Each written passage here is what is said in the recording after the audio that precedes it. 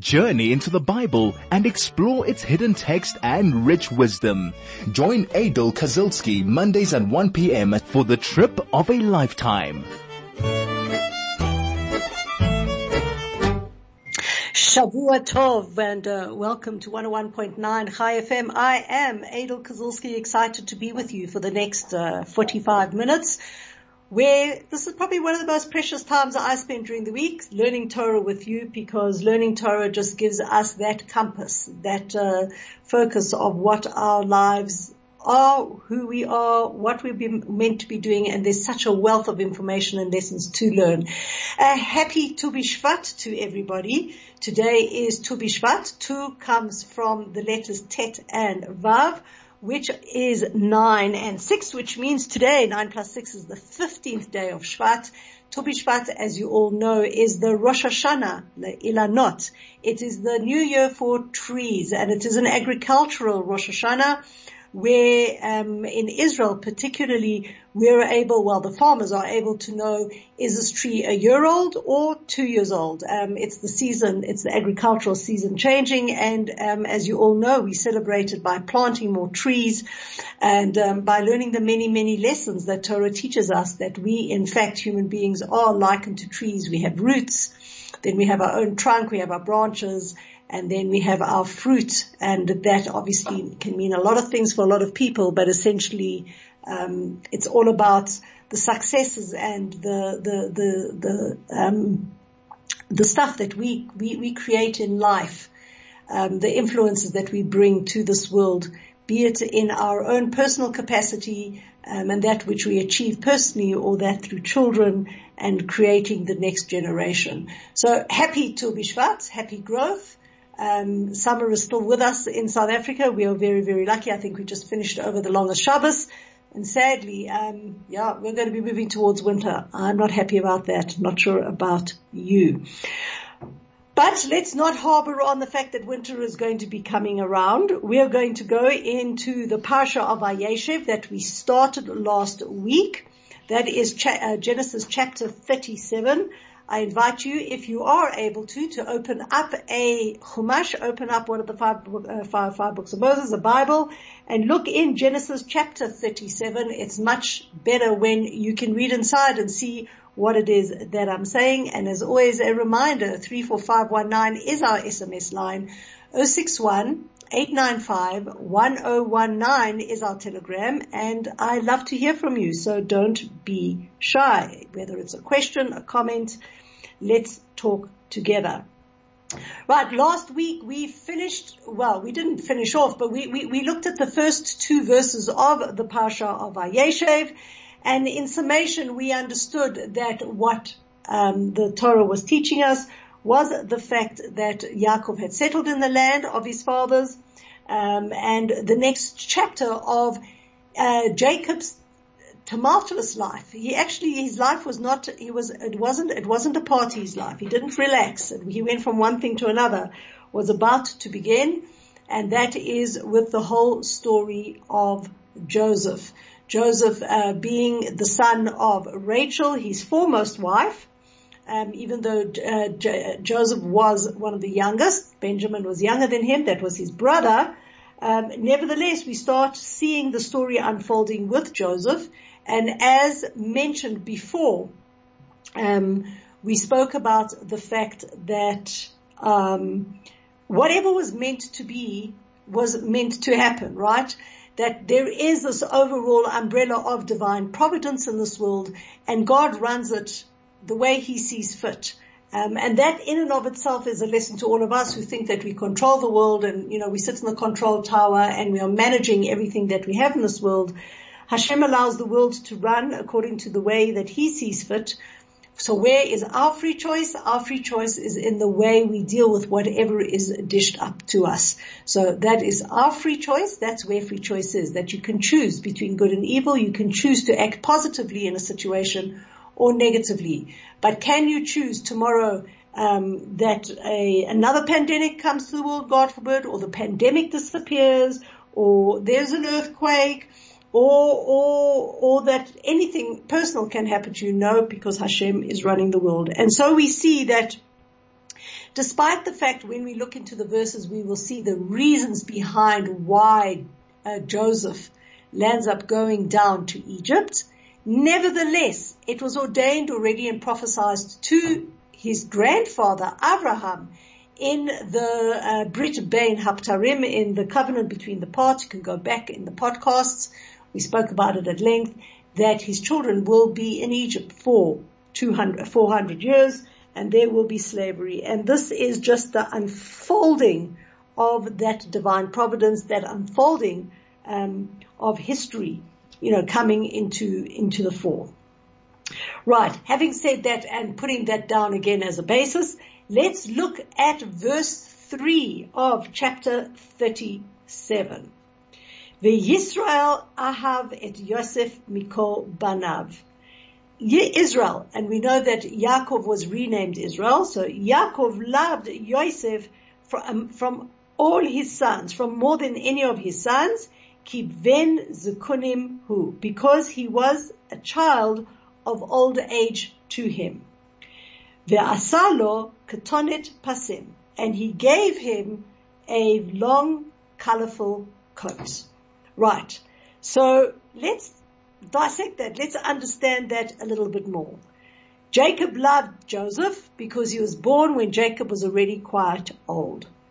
Is that the only reason why a father should love the child? So the Midrash, the Ma'am Noez, comes to teach us that it wasn't only just because he was born of an old age, but more than that, he loved him because he was an extremely intelligent young man.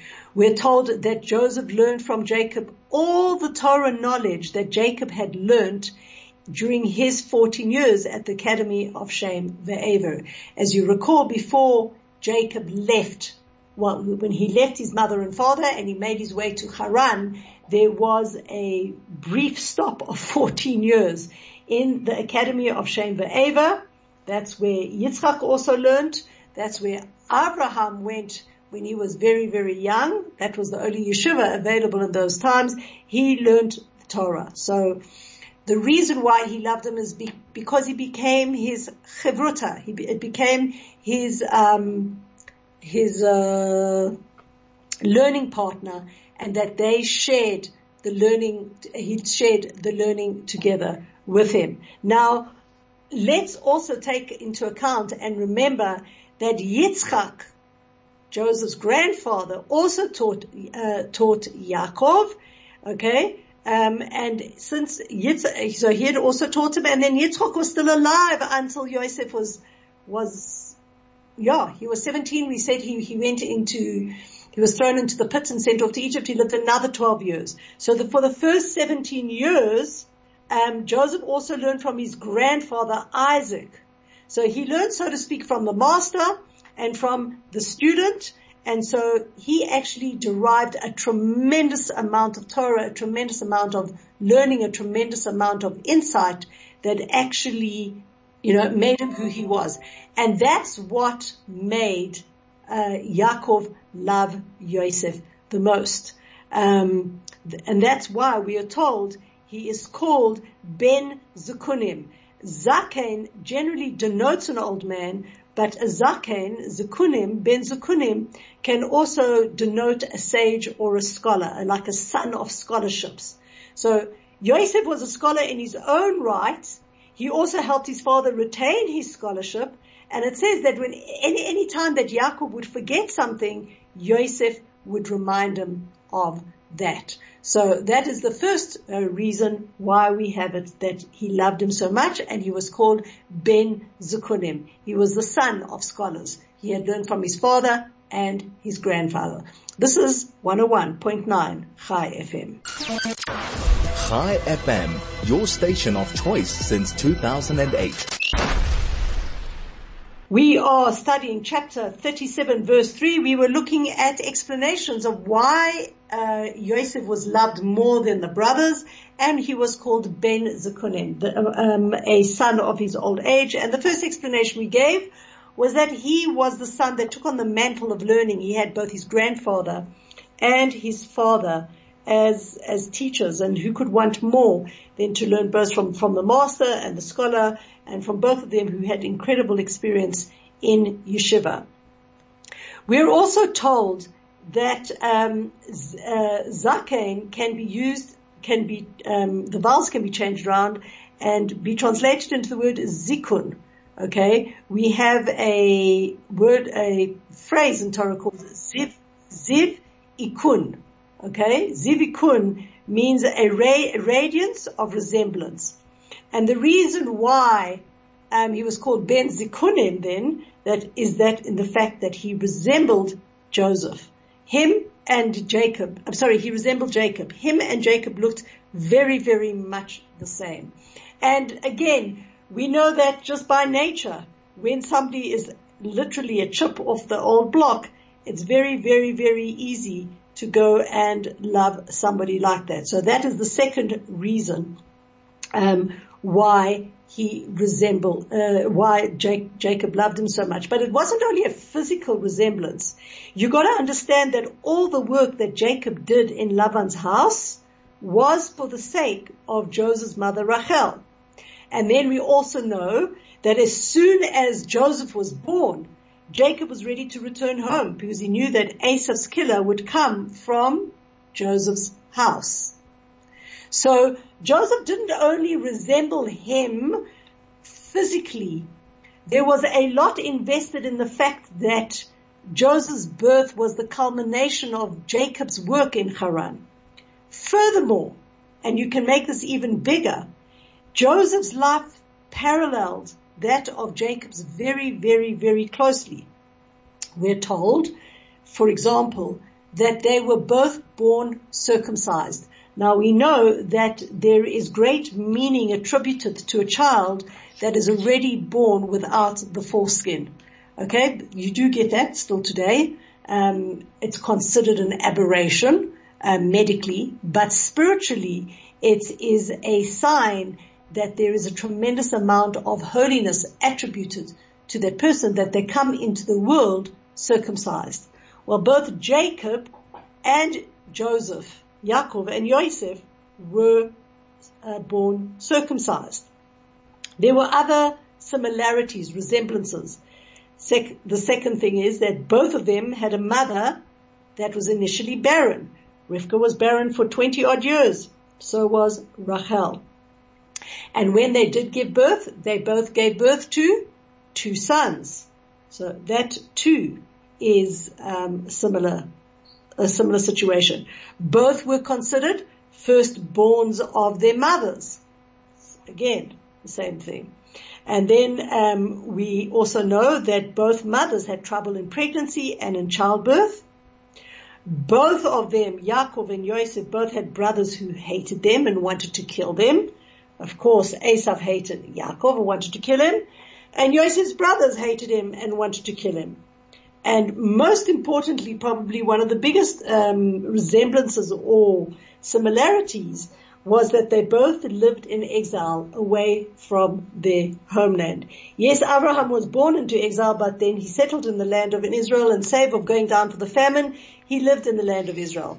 Yitzchak never left the land of Israel, but both Yaakov and Yosef spent their time in exile, more in exile than in the land of Israel. And that's why I want to bring your attention back to the first verse of chapter 37 that says, Ele toldot Yaakov Yosef. These are the chronicles, these are the lives of Yaakov Yosef, meaning that the story of Yaakov was also the story of Yosef.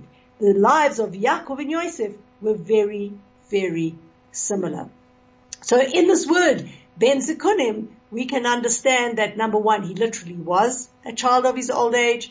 2, his whole raison d'etre, so to speak, of Yaakov was around the birth of Yosef, and that the similarities in life were incredibly similar. It ran as a parallel course, and more importantly, they also were study partners. They were able to learn together in a way that Yaakov did not have with any of his other sons. So what does Yaakov do for Yosef? He makes him a long, colorful coat, which the Torah calls a ketonet pasim.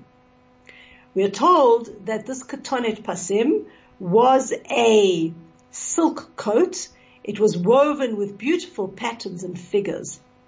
The word pasim, we're told, also comes from the word pas, which means the palm of the hand. And we are told that it was called this because its sleeves were long. It came down to the palms of Joseph's hands. Other commentators go and say this coat was made of such fine material that it could be folded up and held in the palm of one's hand. We're even told the weight of the coat.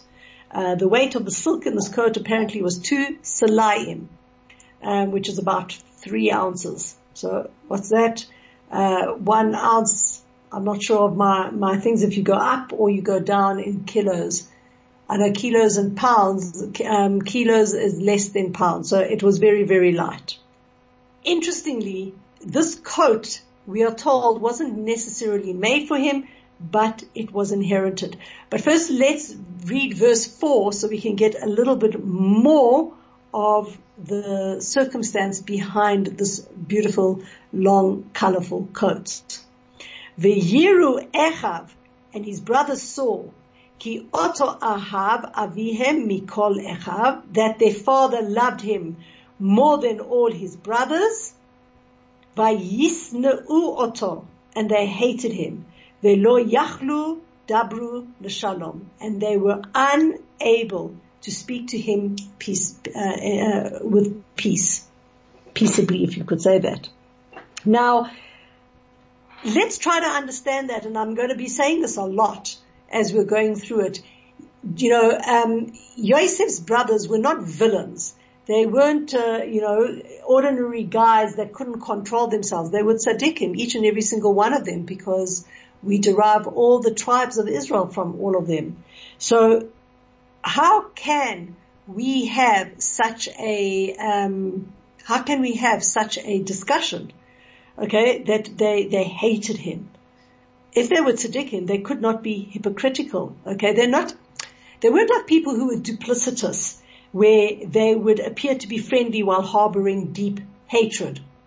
So what is the story? So we're told the following. We're told, firstly, before we even get into that this whole episode teaches us a lot about parenting. That if a man has 2 children, don't play favorites, right? Because that can cause great harm. We know jealousy can literally destroy a person. And so if we look at it on a very simplistic level as just a storyline, which Torah is not, okay, nevertheless, what we can say is that we can learn from this that if we are not careful with the way we treat our children, we can cause antagonism there that is completely unnecessary simply by the way we are behaving towards one child as another. And it's not uncommon, folks, that, you'll speak to people and say, well, I was the youngest, I was ignored, I was the oldest, I was this, I was the thing, and we have so much psychology around, balancing the family. One of the most important things in the family is never, ever to show favoritism. But let's go back to the storyline of then, if the brothers were tzaddikim, how is it that they weren't hypocritical? What gave them the right to hate? So according to one opinion, we are told that the coat was the cloak that Yaakov received from Esav, that sold it to him as his birthright. Remember, just to remind all the listeners, this coat was a Yerusha, it was an inheritance. It came all the way back from Adam Harishon, from Adam. Adam wore this cloak in the Garden of Eden. It had spiritual powers, and it was able to subdue the animals and give off an aura that Adam was in fact the king of creation. And it got passed down through the generations and eventually landed up in the hands of Nimrod. That's why he thought himself God, and that's why many people believed at that time, during Abraham's time, that Nimrod was God, because he used that coat in war, and he was very, very successful. Nimrod gave it to Esav, Esav used it when he went out into the field. And then with this whole plea bargain, and remember we even said that perhaps part of this entire story of getting the blessings, Yaakov walked in and Yitzchak said, I smell the smell of Gan Eden. We are told that he was actually wearing this coat that belonged to Esav going back all the way down. Well, Yaakov took that coat, and now this is the coat that belonged to Yosef. And what was the symbolism of it is that it was supposed to be passed down to firstborn sons. So now, since the birthright in our case had been taken away from Reuven, okay, and we're going to discuss that much later down, why Reuven lost the birthright, the cloak actually belonged to Yosef. And truthfully, Yosef was the firstborn because Yaakov wanted to marry Rachel, not anybody else. Now, we can ask the question, and we learned this last week, that why were the sons of Bilhah and Zilpah, why did they hate him? They should have actually been close to Joseph, because Joseph was looking after their interests. He actually went and, when he went and tittletailed to his father, we said he went and tittletailed that the sons of Leah were treating the sons of Bilhah and Zilpah in a negative way. So why all of a sudden now do we have the situation where all the brothers hated Yosef? So we're told that, first of all, Leah's sons were jealous of him, primarily because he was Yaakov's favorite. The sons of Bilhah and Zilpah had no cause to complain about favoritism because they were to expect inferior status. What they were jealous of was of his beautiful new coat. And what disturbed them even more were his dreams. Now, where did the hatred come from? It wasn't just a pure jealousy hatred. Oh, well, I don't like the guy. He's such a nasty guy. And look, his father's buying him fancy clothes and we're not getting. We're going to get into the discussion now about Yosef's dreams. Okay. And why there is a halachic right there for him to hate. Okay. They were afraid. They were afraid that they couldn't, that Yaakov would disinherit them. That was their nervousness. Why? Because when it came to passing on the firstborn rights to the next generation, Abraham disinherited Yishmael. Yitzchak disinherited Esav. So when the brothers saw that Joseph was slandering them to their father and that Yaakov was showing favoritism to Joseph, they got concerned that they too would land up being disinherited and that Yaakov would only consider Yosef to be his only son. That's why it says that his brothers saw their father loved him more than all his brothers, meaning they were afraid that because of Joseph, they would no longer be considered Yaakov's children, and he would no longer be considered their father. And that's what bothered him. That's what made them all nervous. And we're told in the Midrash they actually tried to speak to Yosef. They tried to iron out their differences. But try as they would, the opportunity never arose. And that's why, again, when you look at the verse, the Torah says they could not speak to him peacefully. Okay, lo yachlu dabro l'shalom. They could not speak to him peacefully. Not that they would not, but they could not. Meaning, they tried to make up. They just weren't able to. The way the circumstances fell was that it seemingly looked to them as through these things that were happening, that they were going to get disinherited. And that was very, very, very painful for them. And that was why this hatred built up. The hatred built up more because of the dreams that Yosef was going to talk about. But before that, I just want to make a point here. And I think that it's an important point. You know, in life, we tend to always look at situations from a very, very subjective manner. That's how we are wired up, right? We've got our preconceptions, we've got our misconceptions, sometimes we have no conception, we don't really understand what is happening on the other side, what is happening to another person, what are those person's feelings, where that person's holding at, etc., etc. And most times, we land up interpreting information in a wrong manner. Now, in this case, had the brothers been able to see, beyond that and see things in a different light, perhaps the hatred, if I can put in inverted commas, would have been less than, them just looking at things on face value and going, well, this is just a pure case of favoritism.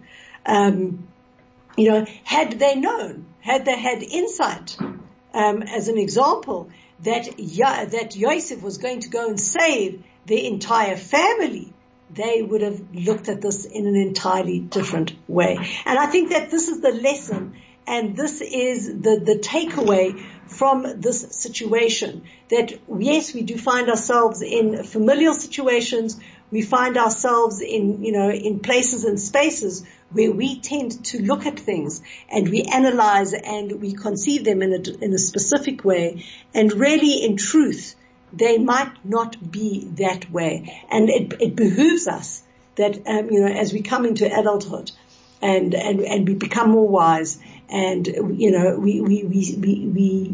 engage with the world, that we actually learn the art of listening to another side, of trying to put oneself in somebody else's shoes, of trying to see things in a different way. Because guaranteed 99 out of 100 times there is another side to the story.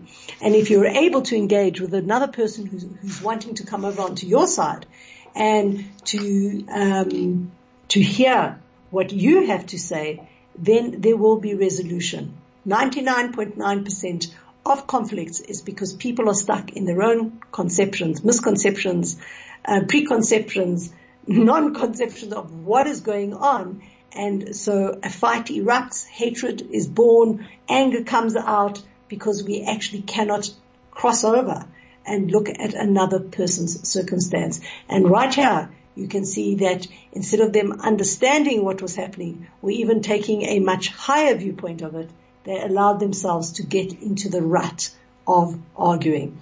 This is 101.9 Chai FM. Chai FM, 101.9 megahertz of life.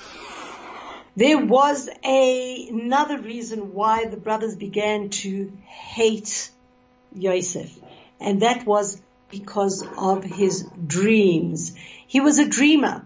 And even though the Torah goes into two of his dreams, we're told that he had many, many dreams, and they were prophetic. They came true. So let's go through now verses 5 to 7 of chapter 37. Let's look at the dreams. Well, the first dream, and let's see what it is that he told his brothers. Vayachalom Yosef chalom. Joseph had a dream. He dreamt a dream. V'yaged le'echav, and he told his brothers, V'yosifu od sano oto, and they landed up hating him even more. Why? Vayomer alehem, he said to them, Shimuna, listen now, hachalom hazeh asher chalamti, to this dream that I have dreamt. V'hinei anachnu ma'almim alumim, behold, we were binding sheaves, betoch hasadeh, in the middle of the field. Vehine, and behold, kama alumati, my sheaf stood up, vegam nitzava, and it stood up straight, it rose, it stood up straight. Vehine tesubena alumotechem v'tishtachavena la'alumati, and behold, your sheaves surrounded it, and your sheaves prostrated towards my sheep. So what was Yosef really saying? He was saying, I had a dream, And in my dream, it seemed to prophesy that a time will come when products will not grow, mine will remain standing, and you will have to come to me for food. Now, ladies and gentlemen, was that not in fact true? That was prophetic.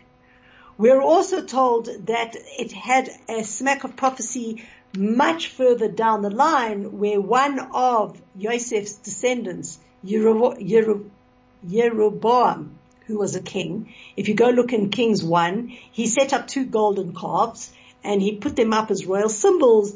And what happened was that the rest of the Jewish people, the descendants of the brothers, served them as idols, as idol worship.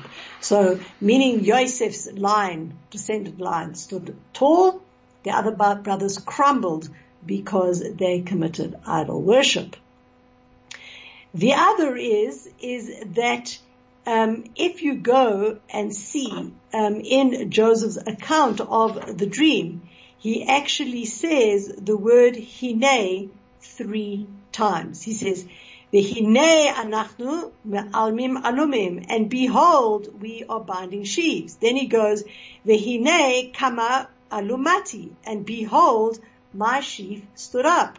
Then he says, V'hinei tesubena alumotechem, your sheaves surround me. Why is he saying the word hine 3 times? Again, as we know, always that when Torah goes and repeats itself, it's not because they just feel like some repetition for dramatic effect. There is a reason. And we are told the reason why Hine was said 3 times was because his brothers, in fact, would have to come to Egypt 3 times. We'll see this in the Parsha of Miketz and Vayigash. The first time the brothers came, then he said, next time you want to come, bring your brother Benjamin. And then they came again with their father Yaakov. So can you, if you are sitting in an objective manner, blame Joseph for what he was saying? It was innocuous what he was saying. He was just saying, I had a dream and this is my dream and this is like what it seems that things will happen. And truthfully, that is how it happened. But because the brothers were not able to look at things objectively, maybe ask themselves, wow, do you think this is true? How do you think this is going to happen? What will happen if that really does happen? They remained very subjective in their viewpoint and got really angry. And that was fuel for jealousy and hatred. So can you see the timeline of where jealousy and hatred come?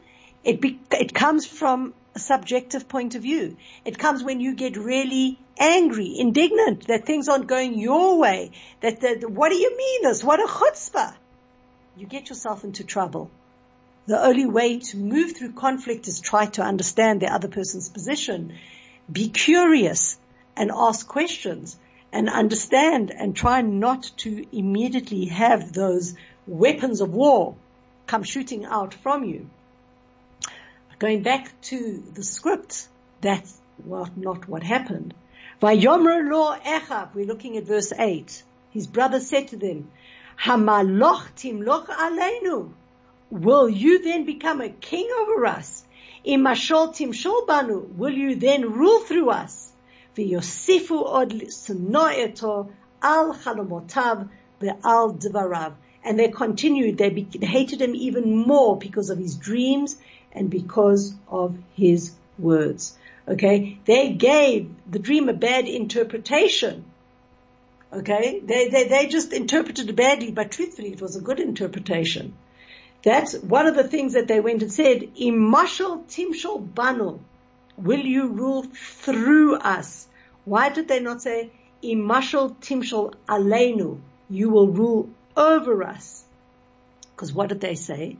They were saying, how can you imagine that you will be a ruler over us? Even if you, Joseph, achieve power, it's only going to be through our merits, because a younger brother is always dependent on their older brothers. and any status you attain will be because of us.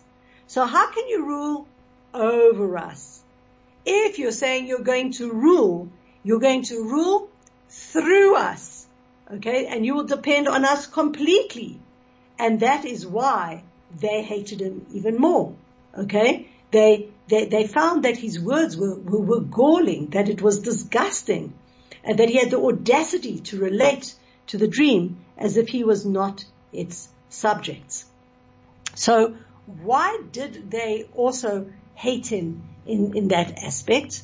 So we're told that one of the people, that there's three people that God hates.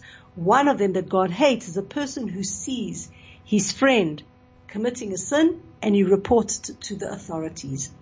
Now, we know that that Yosef was tittle-tailing on them, and to his authority, to Yaakov. And so they hated him for that. They hated him. You're not allowed to go and tittle-tale on somebody unless there are two witnesses and you're able to go and prove in a court of law that the person is guilty of what they were doing. Yosef didn't do that. And that, in fact, irritated them. And what irritated them even more than all of that was that he was dreaming dreams. He wasn't telling them all his dreams, okay? He was only telling them this dream, but in truth he had other dreams, and he wasn't even sharing it with them. But again, it gave him the authority that, I am above you. And so you can see all the mixtures that happened around this entire story that really riled the brothers up. So the takeaway, I think I have been clear. The takeaway is, in any relational conflict, stop yourself. Learn to ask questions. Learn to be curious. Try to understand why the other person is behaving the way they're doing, because 99% of the time, everybody is misinterpreting everybody else. And at the end of the day, the results of misinterpretation is just jealousy, anger, hatred, and really a bad feeling all round. And with that, I'm going to leave you and love you. Enjoy the rest of your Tu B'Shvat. Enjoy the rest of your week. And please God, I will see you again next week, same time, same place.